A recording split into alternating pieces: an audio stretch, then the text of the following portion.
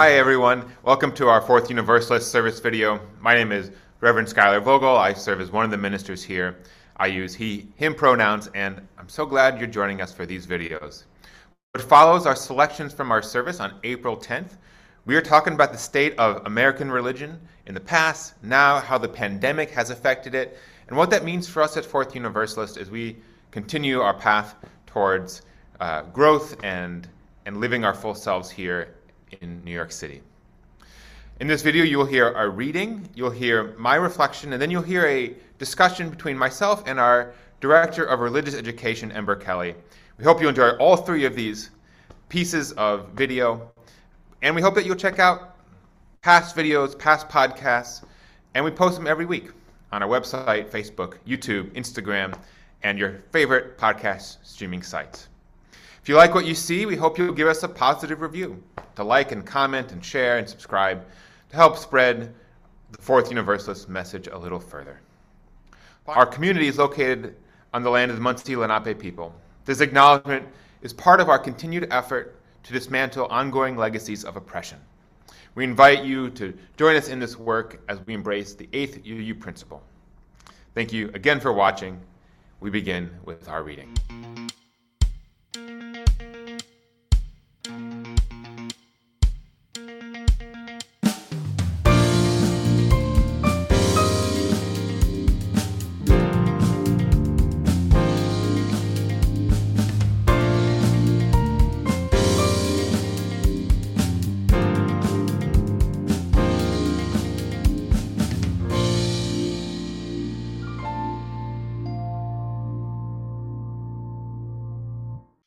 Our reading today is by American poet, writer, and thinker Parker Palmer. It is a poem entitled Harrowing. The plow has savaged the sweet field, misshapen clods of earth kicked up, rocks and twisted roots exposed to view last year's growth demolished by the blade. I have plowed my life this way, turned over a whole history, looking for the roots of what went wrong, until my face is ravaged, furrowed, scared. Enough. The job is done. Whatever's been uprooted, let it be seedbed for the growing that's to come. I have plowed to unearth last year's reasons. The farmer plows to plant for a greening season.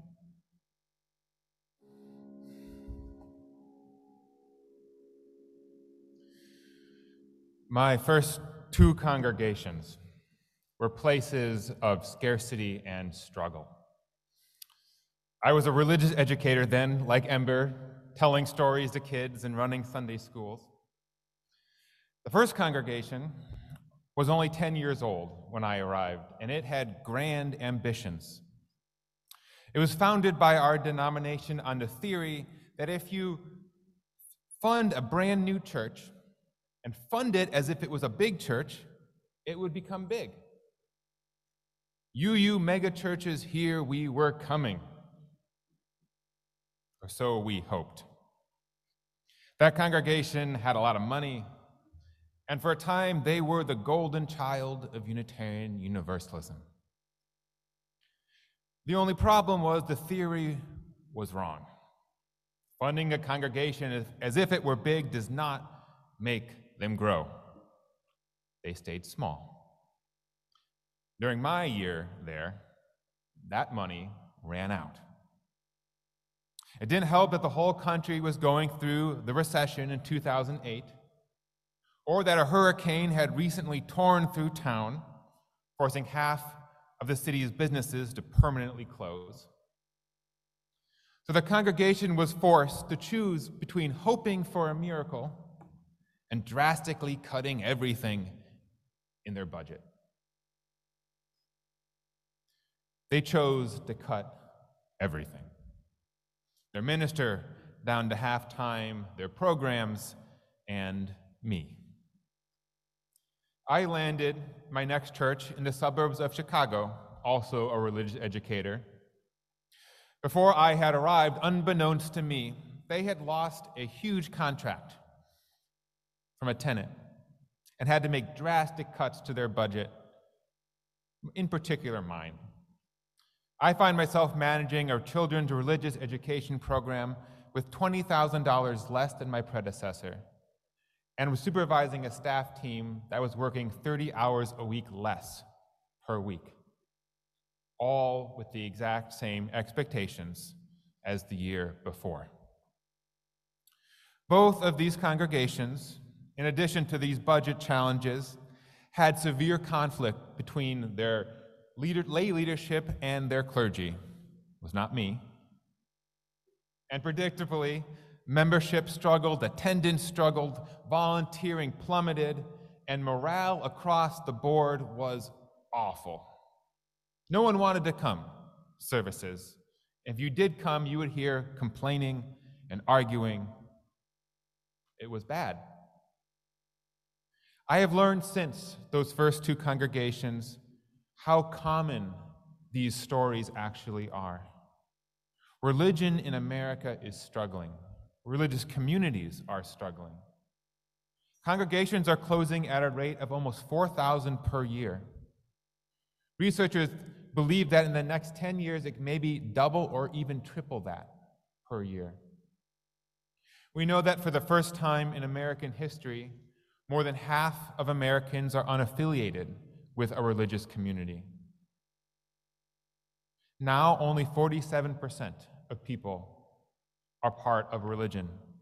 That's down from 70% in 1999, 47 to 70. Beyond membership, those who identify with zero religious tradition has risen astronomically. In 2007, 16% of people said, "I have no religion," 16%. Today, it's almost 30. And of course, the pandemic has only made these trends more extreme. Attendance across America is down 6%, and this decrease is much greater for younger people and older people. Another study showed that in Christian congregations, a third of their membership has gone and not come back. Finally, and often overlooked, many religious buildings around the country are beginning to fail. So many were built at the exact same time, and after years of deferred maintenance, they are collectively reaching a breaking point, a place of no return, with congregations that do not have resources to fix them. These trends are powerful and they are sobering. They speak to a cultural force that is beyond the power of any faith tradition, congregation, place, or clergy. We are all swimming against a powerful current of decline. Just this week in our neighborhood, news broke that one of our neighboring churches, a good friend of ours, faces a $25 million roof repair, or their building is going to collapse. We, a few years ago, faced a $1.6 million roof repair, and we barely did it. How do you do $25 million? Another church not too far from here has a steeple that they can neither afford to fix or take down. What do you do if it's in danger of collapsing? How do you survive that? In Midtown, our sister Unitarian Universalist congregation has sold their building and moved to only afternoon services after 100 years of perhaps being the flagship congregation for a good part of those years. Now they meet in the afternoons sharing space with a Christian church. Our sister congregation in Queens is likely going to close. This is happening across the country. It's happening right here in our neighborhood, in our city. In many ways, our congregation, the Fourth Universalist Society, has been very fortunate. We have been in a time of plenty. We've managed to fight this strong current of decline, even though we swim against it like everybody else. Our membership has increased, doubled.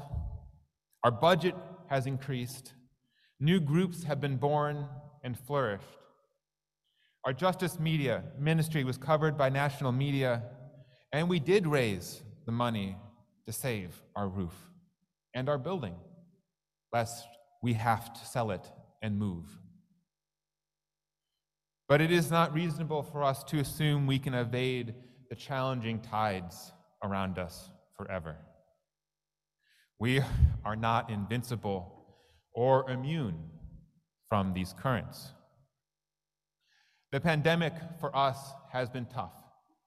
It has wiped out our event rental income, while inflation has increased staffing costs, which we offer for cost of living adjustments. The real estate market has saddled us with a reduced lease with our major tenant, and our building, despite the new roof, is still old. You don't have to look too carefully to see other things that we need to fix.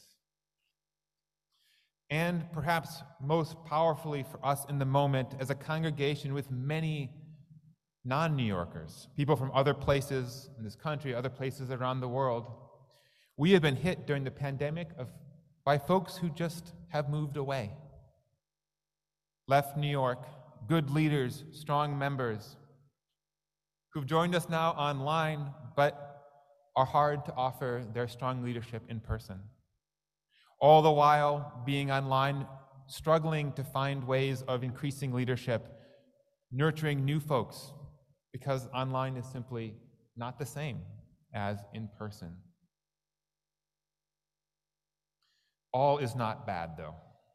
There are still ways that we are fighting this current strongly. Attendance is equal or perhaps even higher to what it was before the pandemic.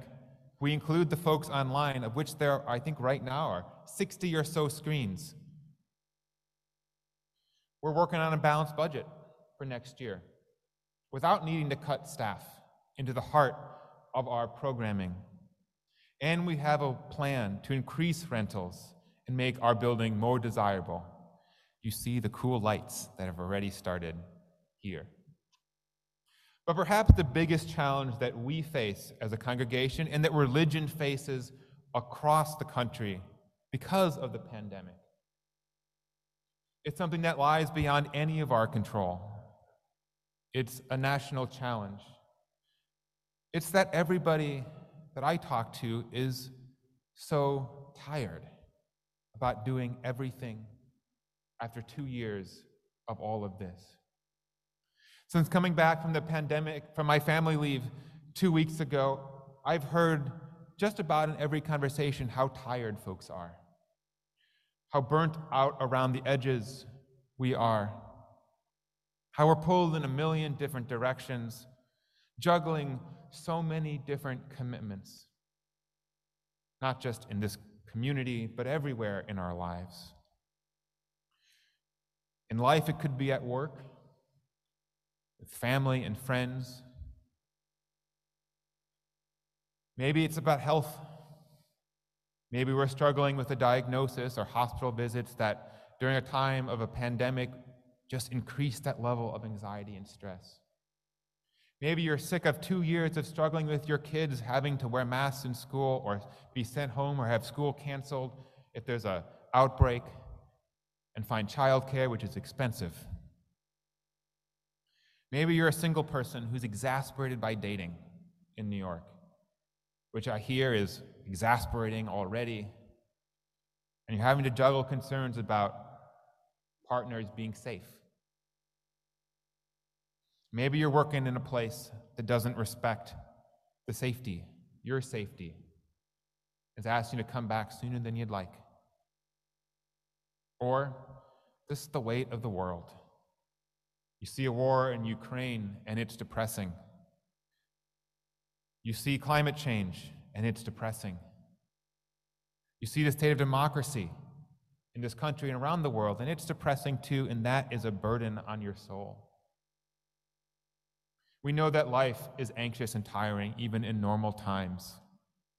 And prolonged trauma attached to the pandemic has left so many of us running on fumes. Now, there is a farming concept that I've always loved, that of a fallow field. It describes an agricultural technique that allows a plot of land to rest and replenish itself. Nothing is planted there by the farmer. Nothing is cultivated. There are no grand plans for that field, no expectations. A fallow field just sits. To an ignorant eye, it looks wasted and unproductive, doing nothing at all. But the farmer knows that from its stillness comes regeneration. Nutrients are being restored. The soil is renewing. And after a time, crops can be planted again and new life can grow.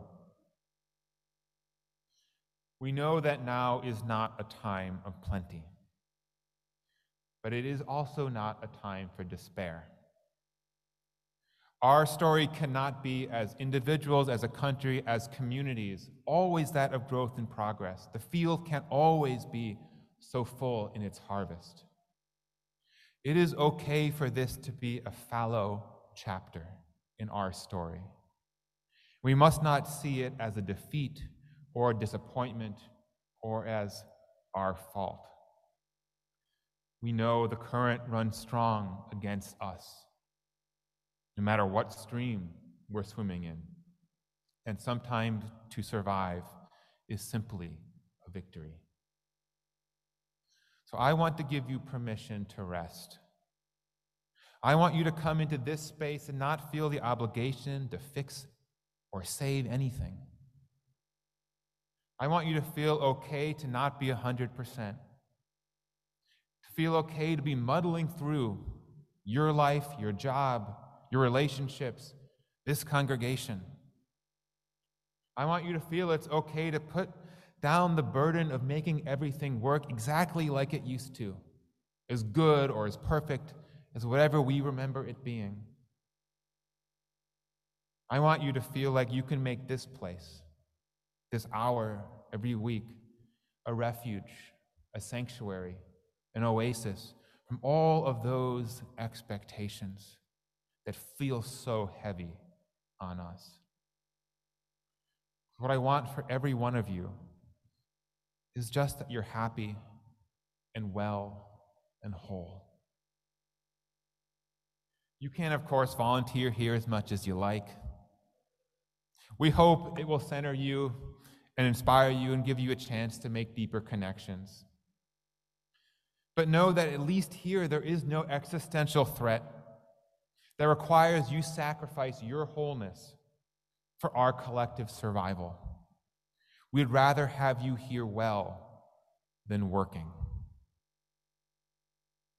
That way, sometime in the future, when the world, we pray, has settled down and you have been replenished and the fear of burning out has receded and you have sunken deeply into that peaceful, calming soil of what grounds you, then the next chapter can begin. Then together we can nurture those seeds that have been quietly growing. Shoots of energy will emerge again, and there will be a bountiful harvest we can all enjoy. It will be beautiful then, I know. But it will be no more beautiful than the empty, fallow fields that we live in now, surviving against all odds, becoming well again. Because the fallow fields are sacred too. While our world may continue to feel like it spirals out of control, while American religion may continue to decline, I am confident we can emerge from this fallow time as vibrant as we've ever been. We have all made it this far, not easily, not unbruised, but we've made it. We have bucked the trends and currents before, and we'll keep doing it again and again. I know it. If we do, we just need to rest in that fallow fields of this chapter. May it be so, and amen.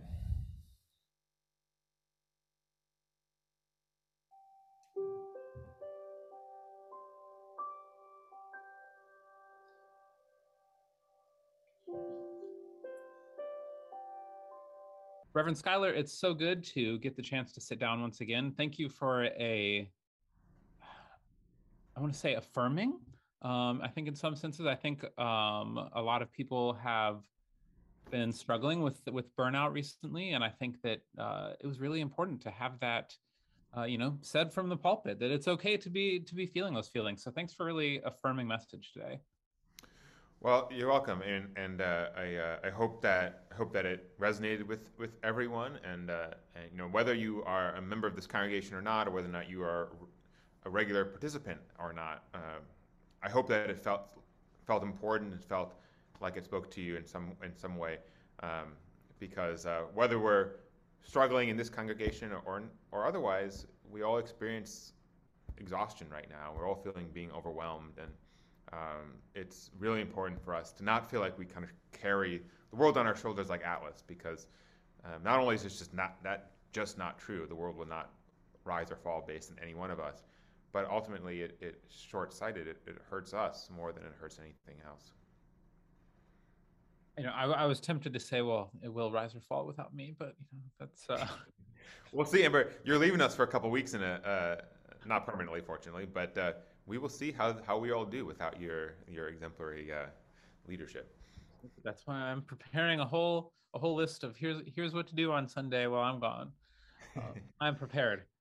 But no, I think that, as you point out, this isn't just us feeling tired right now. This is, most of society, in all honesty. I think it's the reason why we've seen people kind of, I hesitate to use the word give up, but I'm trying to think of a better word, where people are just kind of exhausted by COVID. People are just kind of worn down, and that has impacted the church too. There's already some bigger trends going, which we'll kind of talk about in a little bit, but this exhaustion is a whole society-wide feeling, I think, right now.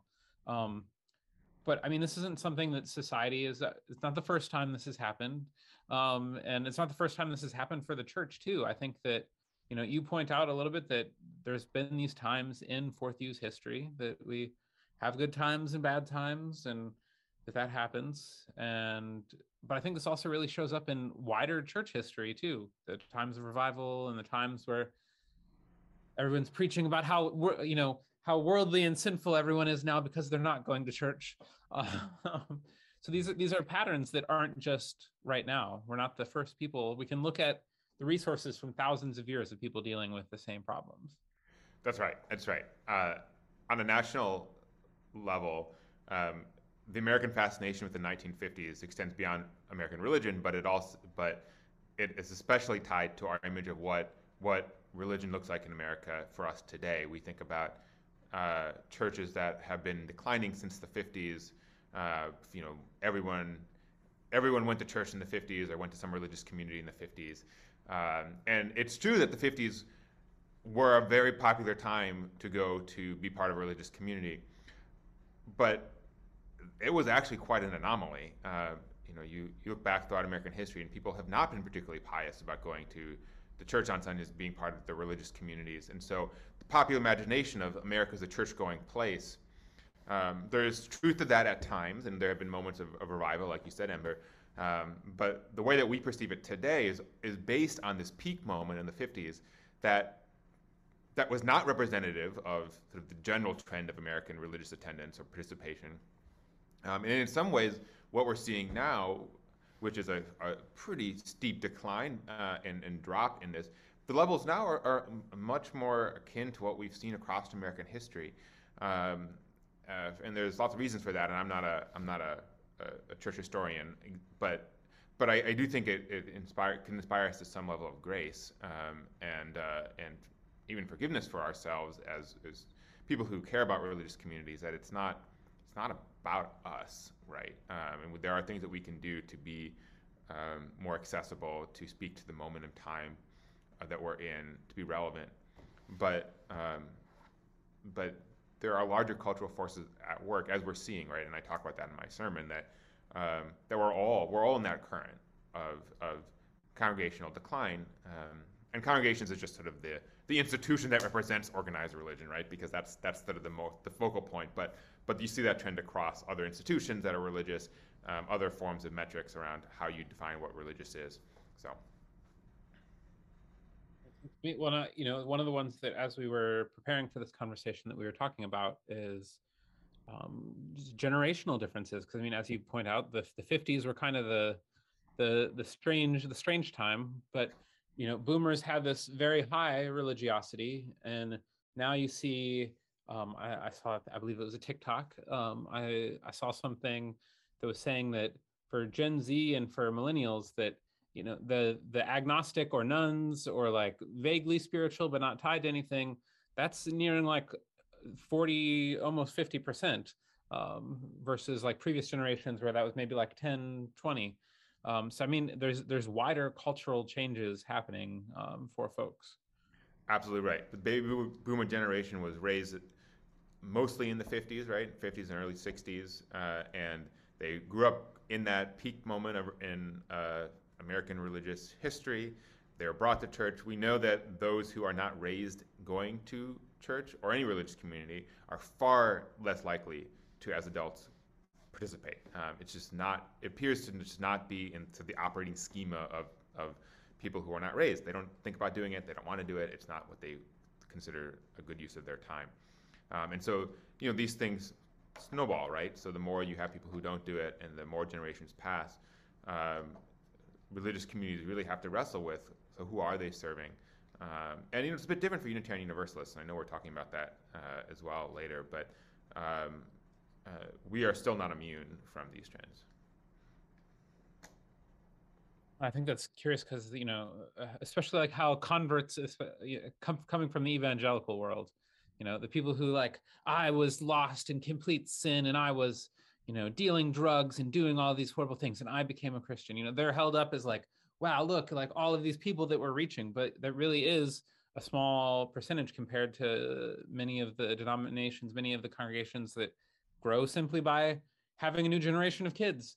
That is often the case for a lot of religious history, that it's mainly there. And I found that particularly fascinating that you mentioned that, because one of the really interesting things for me as someone who grew up just so incredibly religious is talking to people who don't have that context at all and realizing just how strange it was. Like, especially having grown up in a very specific borderline cultish right-wing evangelicalism, like to talk to people who just never went to church, and it's like, wait, what?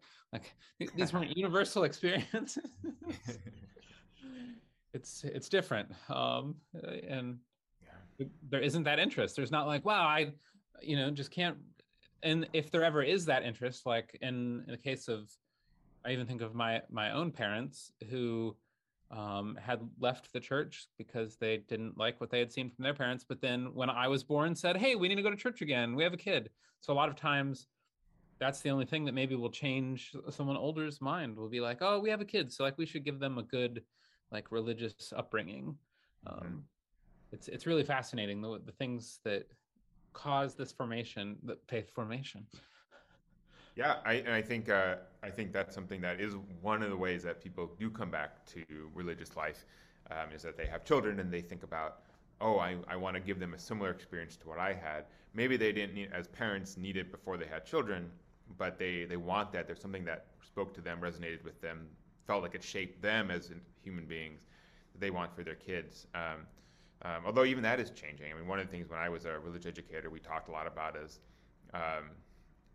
particularly from a certain generation, like that expectation was much more true with our parents' generation, both of us, right?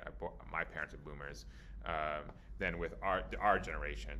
Even though we both go to church obviously a lot. We both have kids who are in this program, but I think we're seeing that less and less so. And so, what inspires people to come be part of a religious community, I think, is an open question. Particularly particularly if you're not already grounded in one. And we're seeing that, right? That like in most of growth, we think about like Mormons, the Church of Latter-day Saints, and they're missionaries, right? But most of their growth doesn't come from missionaries. They don't. It's not. I read somewhere that you're lucky if you get 1 or 2 converts from your 2 years of doing that. Most of it comes from population growth, right? Of families having children and having them be raised Mormon. And UUs, Unitarian Universalists, our children don't tend to stick around in Unitarian Universalism. They do, I think, often and most always are raised and then keep the values that are intrinsic to Unitarian Universalism: progressive views, commitment to social justice, open-mindedness, non-doctrinal spirituality. But whether they choose to grow up and then join a UU congregation, it's pretty rare. It's pretty rare. And so we live off converts generally as a denomination, as a congregational system. And so the question for us is, what happens when all the rest of the congregation, other religious communities are all losing their people, right? And so it's the spigot of people leaving other congregations and other religious communities starts to dribble a bit more than flow, right? And so we start getting less people. Because we have seen, again, is that we don't see people who aren't raised anything coming to UU congregations either. They're almost always from communities, Catholic, evangelical, Protestant, Jewish synagogues. Very rarely, it's not unheard of, but very rarely do folks just come from totally church background, particularly by themselves. Maybe they'll have a partner who was something and they say, we want to go someplace. So Unitarian Universalism is the logical step. But we'll see, we're seeing how congregations are closing in UU spaces, right? We're seeing how even in the New York City area, a lot of our congregations that were once able to afford full-time ministers are cutting to half-time. We're seeing Queens close, like I talk about. We're seeing community church. We have to move to afternoon services. So there is a real, this is something that starts happening, right, when it's not in the ethical, not ethical, but in the cultural milieu that we're in anymore. When I think that, so not to go back to the 50s again, but so much of I even think of our own church building, which was not the 50s, but like 1890s, which was a very big time for our community, like with a minister who was bringing in thousands of people just to hear him preach, and then they would leave right as soon as the sermon was over. And for New York congregations too, not just us. All these old buildings were built at times of great wealth and great religious participation, right? That's why all these buildings are from the same era, because people had the money and were interested in going to church. Right, and so now it's a cultural adjustment. We have to adjust to the moment. When I think, one of the things that we've talked about is the pandemic has shifted things perhaps even more, and I think about it as you named, like that even families like that are having kids, they're maybe not quite coming to do church quite the way they used to. And I think that we've seen many extracurricular activities suddenly encroaching more on Sundays. Like that was like unheard of when I was growing up. Like you didn't do Sunday activities. Like that was against the rules. So, no soccer practice, no, you just weren't scheduled on Sunday morning. It was right. So now those sorts of things. So now, in a sense, parents are having to decide, like, do I want them to have this team activity or do I want them to have religion? What they have to make calculations. And in a lot of senses, especially because of the pandemic, I think I've talked about this with ample amounts of people, is that not just UUs, but religion as a whole, because of the pandemic and because of moving online for a while and a variety of things like that, it's very, as well as like the whole megachurch movement, it's very much moved to seeing religion as somewhat of like a service that's being offered to people. That we're basically like somewhat of a customer service industry, that we offer you, here is religion. We'll give you one religion for your time. But I think that there is still an undercurrent, and especially I see it in the UU world, of trying to push for church as a community and seeing that as an alternative to this model. Like, I think they can coexist, but but how do we make sure to remember that I think that part of what draws people in is if it's an inspiring community, not just like, yes, interesting services will bring people in too, like interesting opportunities and things to do. But if there's not that feeling of community, I think that that's really what brings people in the door. Yeah, no, I think it's a really interesting question. We know that the congregations that are growing right now are almost always large congregations, mega churches, congregations that are able to provide services, whether it's, I mean, not worship services, but perhaps follow that more model of you can come in, you get a well done, professionally produced worship experience. There are tons of programs and educational opportunities that you can kind of enroll in, like a little mini university. You know, you can kind of plug yourself into this system, right? Rather than what most Unitarian Universalist congregations are, and frankly most congregations in America are, which are much more, they're much more community-led, right? They're much more lay-led. People volunteer for things, that's how things happen. But people aren't, like you're saying, they don't necessarily want to do that anymore. And we're seeing that. I think New York is sort of often a bellwether of the larger nation. We certainly see that at 4th where often folks, they want to come in and have their children have a religious education experience. They may not want to volunteer to teach 4 Sundays a month. When I was a religious educator, we really didn't have problems finding people teaching. It was just kind of what people did. Of course, I have kids, I'm going to teach, right? We actually mandated it, that one parent had to do it in order to have their kids be part of it, and we never got any complaints. In fact, we had people fighting over which classes to teach. It's just unheard of here. And so I think, how do we navigate that tension between wanting to offer really high quality services, but not wanting to fall into the transactional nature where we're just sort of a service provider, right? Like we provide good services, that we provide good programs, all of which I think at Fourth Universalist we do. But the trick is that we're not big enough. We're not a corporate sized congregation, right? And so we're always going to have to need support from the lay membership, the laity, to help things run in a certain way. And so that is a pinch that our community will feel, and is feeling to some degree right now because of the pandemic. That larger congregations, you just pay everyone to do everything, right? Don't have to worry about. We are definitely not, Joel Osteen's 40,000 member church. We do not have that level of budget. But that being said, there are many great volunteer opportunities. You're not required to volunteer, but we do have lots of ways that you can find a plug in, whether it's with our justice teams, whether it is with our religious education, which we have lead teachers. So if you're nervous about actually having to teach kids, you don't have to be the one who is leading the lesson. You're there to offer support. Or we have our amazing greeting team. We have our hospitality team that makes sure that we have coffee hour. There's many places that you can get plugged in to help really keep that feel of community here at Fourth Universalist. Right, and I mean, obviously, volunteer opportunities are helpful for the congregation as a whole, right? And it's not just they're helpful for me or for Ember. We appreciate it, but we also hope, and I think Ember, you work really hard on this, as do all of our staff who work with volunteers, that we want these experiences of volunteering to also be nurturing for your own soul and for your own well-being, to build connections so we're not so isolated in our lives. And we all know how isolating New York can be, and how overwhelming it can be, and that these opportunities that we offer for volunteering, you're not just a cog in a wheel, right? You're not just doing stuff because we need you to do it.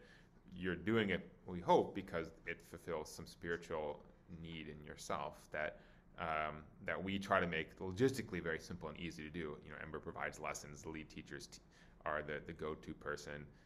The greeters, you just got to say hi to people and be friendly on Sunday morning.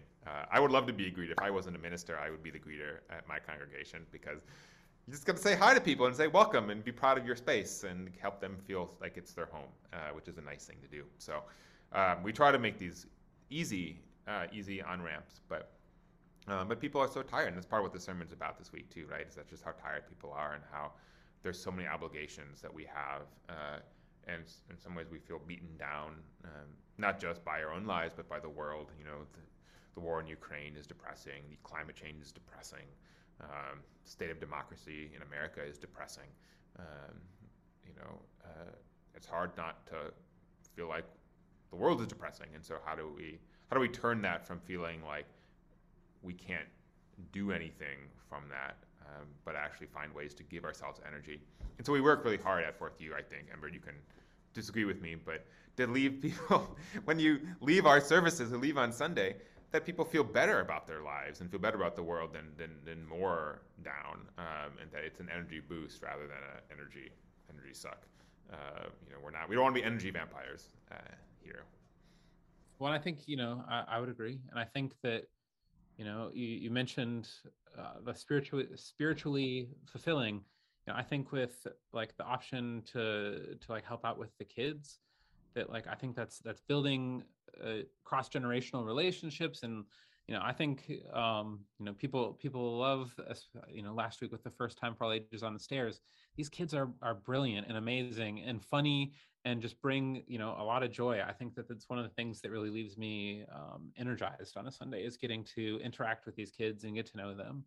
And so I think that that's a beautiful thing, finding that place that can be spiritually fulfilling. And I believe that we are having those opportunities for folks here at Fourth Universalist. So if you need them, find them. That's right. And if you just need a place to rest and be in a beautiful space and listen to some good music and hopefully some interesting words, it's also a good place. And so we try to walk this line between, one, be a place of sanctuary and rest, and also a place of connection and giving back. And we're not always perfect at it, of course, because it's impossible to be perfect, and we're just people trying our best. But we also want to empower you to, as people listening and watching, to make those judgments, right? What you need best for yourselves in this moment of great stress and great burden, and how you can take care of yourself and how we can be helpful and be part of that self-care that you need to do, as we all do. Self-care is very important. I kind of wish that we had the copyright ability to play Walk the Line now as an outro, but alas, I don't think that one's in the budget. I'll write a letter, to the Cash estate to see. Yeah. But I think that that's right. And so thank you so much for sitting down and for talking and for sharing this message with us today. Thanks, Ember. Thank you all for listening, watching, and take care of yourselves out there.